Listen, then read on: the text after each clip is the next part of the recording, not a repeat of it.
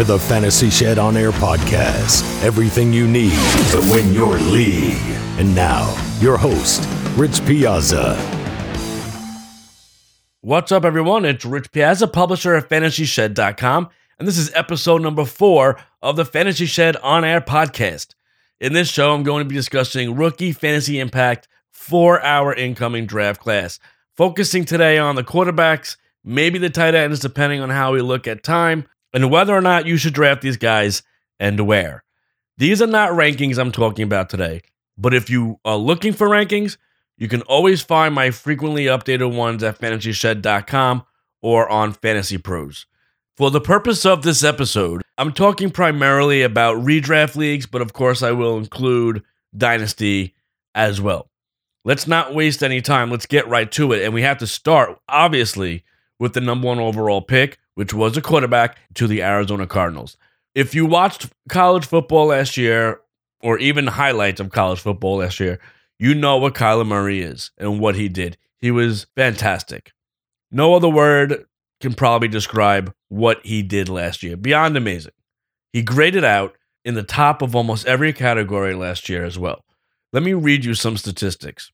4,300 passing yards to only 7 interceptions. 69% completion percentage. That's just passing. Over 1,000 yards rushing and another 12 touchdowns. I'll do the math for you. 5,300 yards, 54 touchdowns. 54 touchdowns. That's more than all but 3 NFL teams had combined in their total touchdowns last season. So where do we draft Kyler Murray? Look at it this way. You draft him the same way that we drafted Patrick Mahomes last year. I'm not saying he's going to be the number 1 overall fantasy quarterback. I'm not saying he's going to put up numbers even close to what Patrick Mahomes did. But nobody drafted Mahomes last year with the expectation that he was going to be the number 1 fantasy quarterback or even come close to that. We drafted him as a quarterback too. We drafted him along with Drew Brees, meaning you would draft Drew Brees and then maybe get Mahomes late. So we would draft Patrick Mahomes in addition to the quarterback that we felt would be our starting quarterback. And then by week 3 or 4, now we have a very good problem on our hands where you're faced with, is Mahomes going to sustain what he's doing for the rest of the year? Should I sell high? Or should I trade Drew Brees or fill in the blank of whatever quarterback you had? So that could be a similar situation that we have with Kyler Murray. QB2 with QB1 upside, strictly based on his running ability. Folks, his rushing ability and what he can do on the ground is going to give you one of the best floors for any fantasy quarterback. He's going to give you that constant production. And right now, I really like where he's being drafted with the early average draft position results. Very early ADP. Being drafted as about the 19th quarterback selected and in the 11th round. That's fair.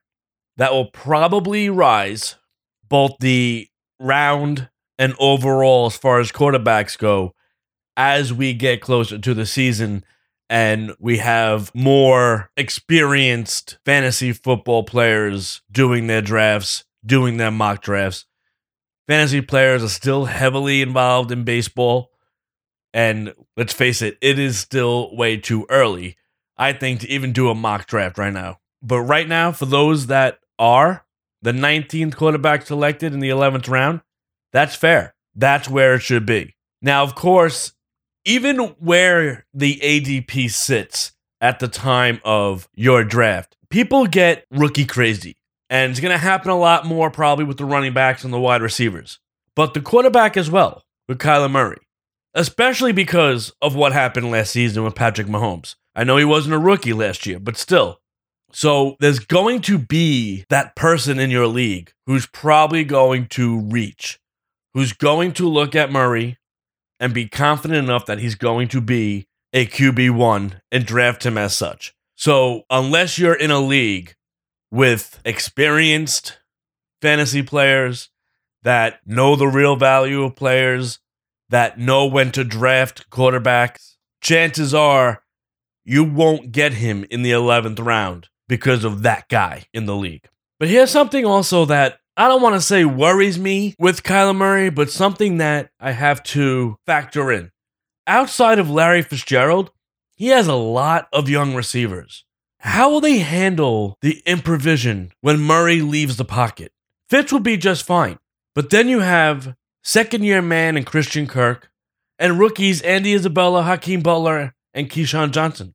How are those guys going to handle the improvision of Kyler Murray when he takes off at the first sign of pressure, which he often did last year?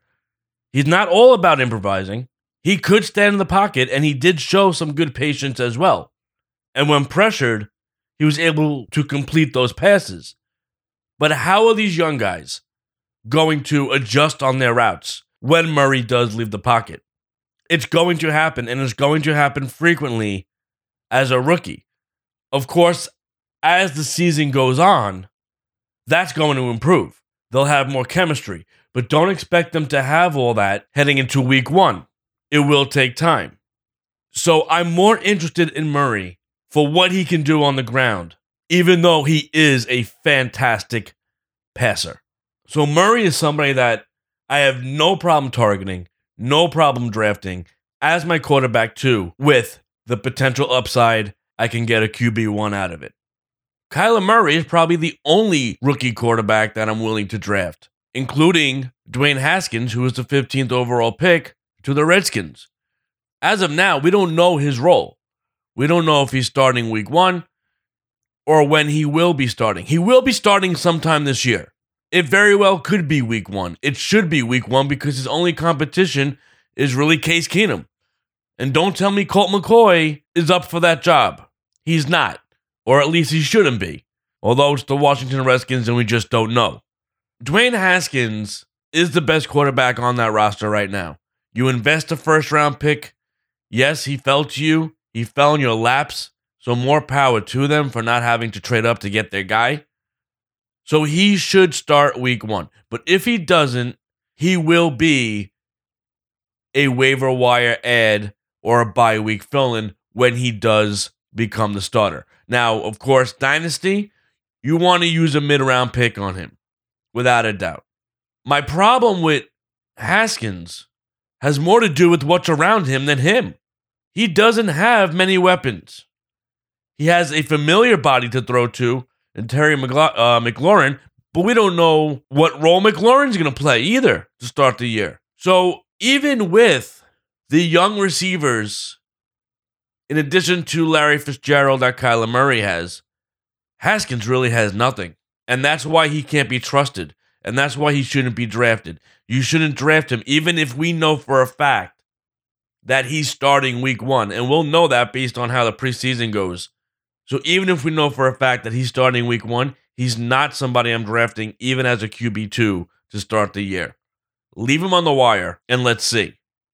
And that could be said for anybody else on this list. Drew Lock, who I happen to like a lot, and I had him going to Denver. I had him going to Denver in the first round, but they went up and got him in the second. Is a 3.5-year starter, and he's improved every year.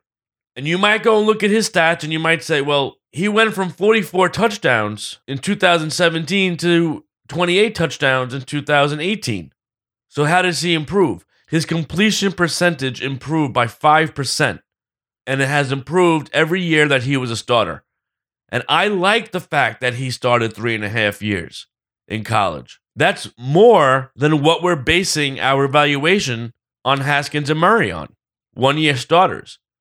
So Drew Lock is in a very good spot. I love where he landed. Who's in front of him? Joe Flacco? Joe Flacco doesn't have anything guaranteed on his contract. Denver acquired him for peanuts. They can release him at any point and not owe him anything. I'm not saying they're going to release him now, and he'll probably be the starter week one. But Drew Lock will find himself as a starting quarterback for the Denver Broncos in 2019. We know the history, though, of the Denver Broncos and quarterbacks. I don't think they handled Paxton Lynch very well. I think they completely destroyed any confidence that young man had. And I think that is what killed Paxton Lynch. So maybe the Denver Broncos will learn from that. If Flacco falters, if Flacco's not getting the job, they need to put Drew Lock in whether or not they feel he's ready. And he's ready. He can handle the NFL. And let's not forget the injury history of Joe Flacco. There's a very good chance that they could plan on Joe Flacco being the quarterback the entire year, and then in week 1 he goes down. That's a very good possibility. If it comes to a situation, hypothetically, where we know that Drew Lock and Dwayne Haskins are going to be starting at the same time, I'm putting Drew Lock ahead of Haskins. And I'm not saying that Lock is a better quarterback than Haskins, although I did rank Lock a little bit higher in my rankings heading into the draft. I like the weapons around Lock better. I like the system around Lock better.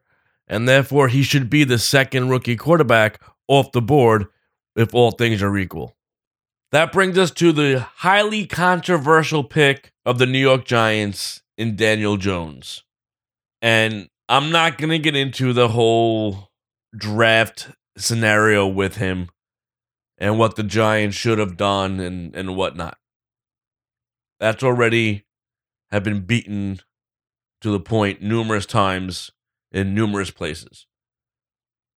But Daniel Jones should get some opportunities late in the season. It's very hard to predict right now because of what Dave Gettleman, the Giants general manager, says and how that organization is currently being run. Is he a dynasty stash? Absolutely. I think he could be a good NFL quarterback. I do see some things I like in him. And the more I watch of him, the more I realize I really like his versatility. I really like how he moves around.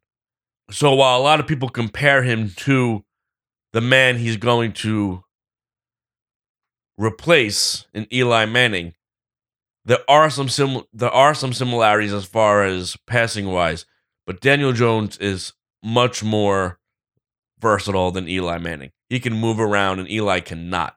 He was drafted 6th overall. It's never been done where a top 10 quarterback pick did not play his rookie year. I may be wrong, but I believe it's at least 10 games, if I'm not mistaken. So if the Giants really plan on Eli Manning being the quarterback for the entire 2019 season and not play Daniel Jones at all, it would be a big-time failure and a big-time mishandling with the 6th overall pick. Dave Gettleman suggested they follow the Green Bay Packers plan. 3 years. Giants fans are not going to take that. That would be an embarrassment if you draft somebody with the 6th overall pick and he doesn't play for 3 years. I don't think that's even part of the equation. I think that's just general manager speak. I don't even think the guy knows what he's saying half the time. And I think Daniel Jones will get some opportunities late in the season. I don't think the Giants are going to be competing for a playoff spot. I could be wrong. But let's remember, they replaced Kurt Warner with Eli Manning when they had a winning record. So my problem with Daniel Jones was never the player. It was where the player was drafted and who was still available in the draft at that time. Maybe myself and everyone else who is criticizing this pick or has been criticizing this pick, maybe we'll all look like idiots in the future. But for right now, it remains to be seen. Next up, I have Ryan Finley of Cincinnati Bengals. And I have no problem if you want to take a flyer on him in Dynasty. There is a new regime in Cincinnati. There's no guarantees left on Andy Dalton's contract. I could see this year getting away from them a little bit. So why not Ryan Finley stepping in there? You have a new head coach who was a quarterback coach. He got his quarterback that he wanted. Andy Dalton is not the quarterback he chose. Maybe they didn't choose Ryan Finley to be the next franchise quarterback. But again, a 3-year starter who also improved every year. Great size, 6'4", 213 pounds, but you may want to add another 10 to 15 pounds of muscle. That's pretty much where his downfall is right now. I don't think Cincinnati is going to be very good this year. Just my opinion. And if that's the case, I could definitely see Ryan Finley getting some time. He's not going to wow you. He'll be solid. He'll have his bumps, no doubt about that. But again, if you want to take a flyer on Ryan Finley in rookie drafts in Dynasty, why not? He very well could be the future of the Cincinnati Bengals, and it could start at some point in 2019. Jarrett Stidham of New England, well, it's New England.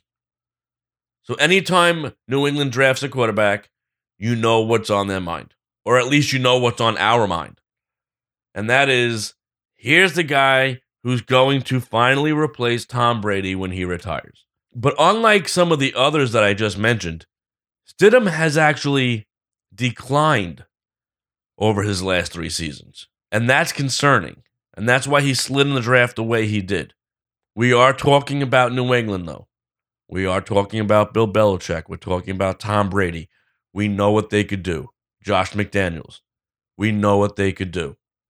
If Tom Brady plays as long as he says he wants to play for, which is, I believe, another 3 years, and you keep Jarrett Stidham as Brady's backup, and that's your plan, he's your successor, then it's great. And I have no problem, and I think he'll be fine. If he has to play this year, that's a problem. Someone that might have to play this year is Will Grier in Carolina. I actually think they got good value with him in the 3rd round. In one of my mock drafts, I had him going to New England with the last pick in the 1st. I thought he would have been the perfect choice to succeed Brady. But that didn't happen. But something is to be said about using a 3rd round pick on a quarterback when you currently have a 29-year-old franchise quarterback in place. Is it Cam's injury? Is it more serious than they're letting us to believe it is? What is it? They felt maybe that he's just a better choice to be a backup quarterback than what was available, a free agent they could have signed. That could be true. But something just isn't right. If Grier has to play week 1 because of Newton's injury, I'm okay with that. I might actually like him better than Haskins if that's the case. Because I like what he has around him. He's got playmakers around him, on the outside and behind him at running back. If he has to play at some point during the year because Newton re-injures the shoulder, or we know he can suffer other injuries, I'm okay picking him up as a bye-week fill-in as well. But something still doesn't make sense to me about all this. One thing not being brought up often is Cam Newton's contract. He has 2 years left on his current contract. They can get out of it after this season with only $2 million in dead cap, or they'll pay him $21 million in that second year. Are they looking long-term? Are they looking at Will Grier as possibly the next starting quarterback of the Carolina Panthers?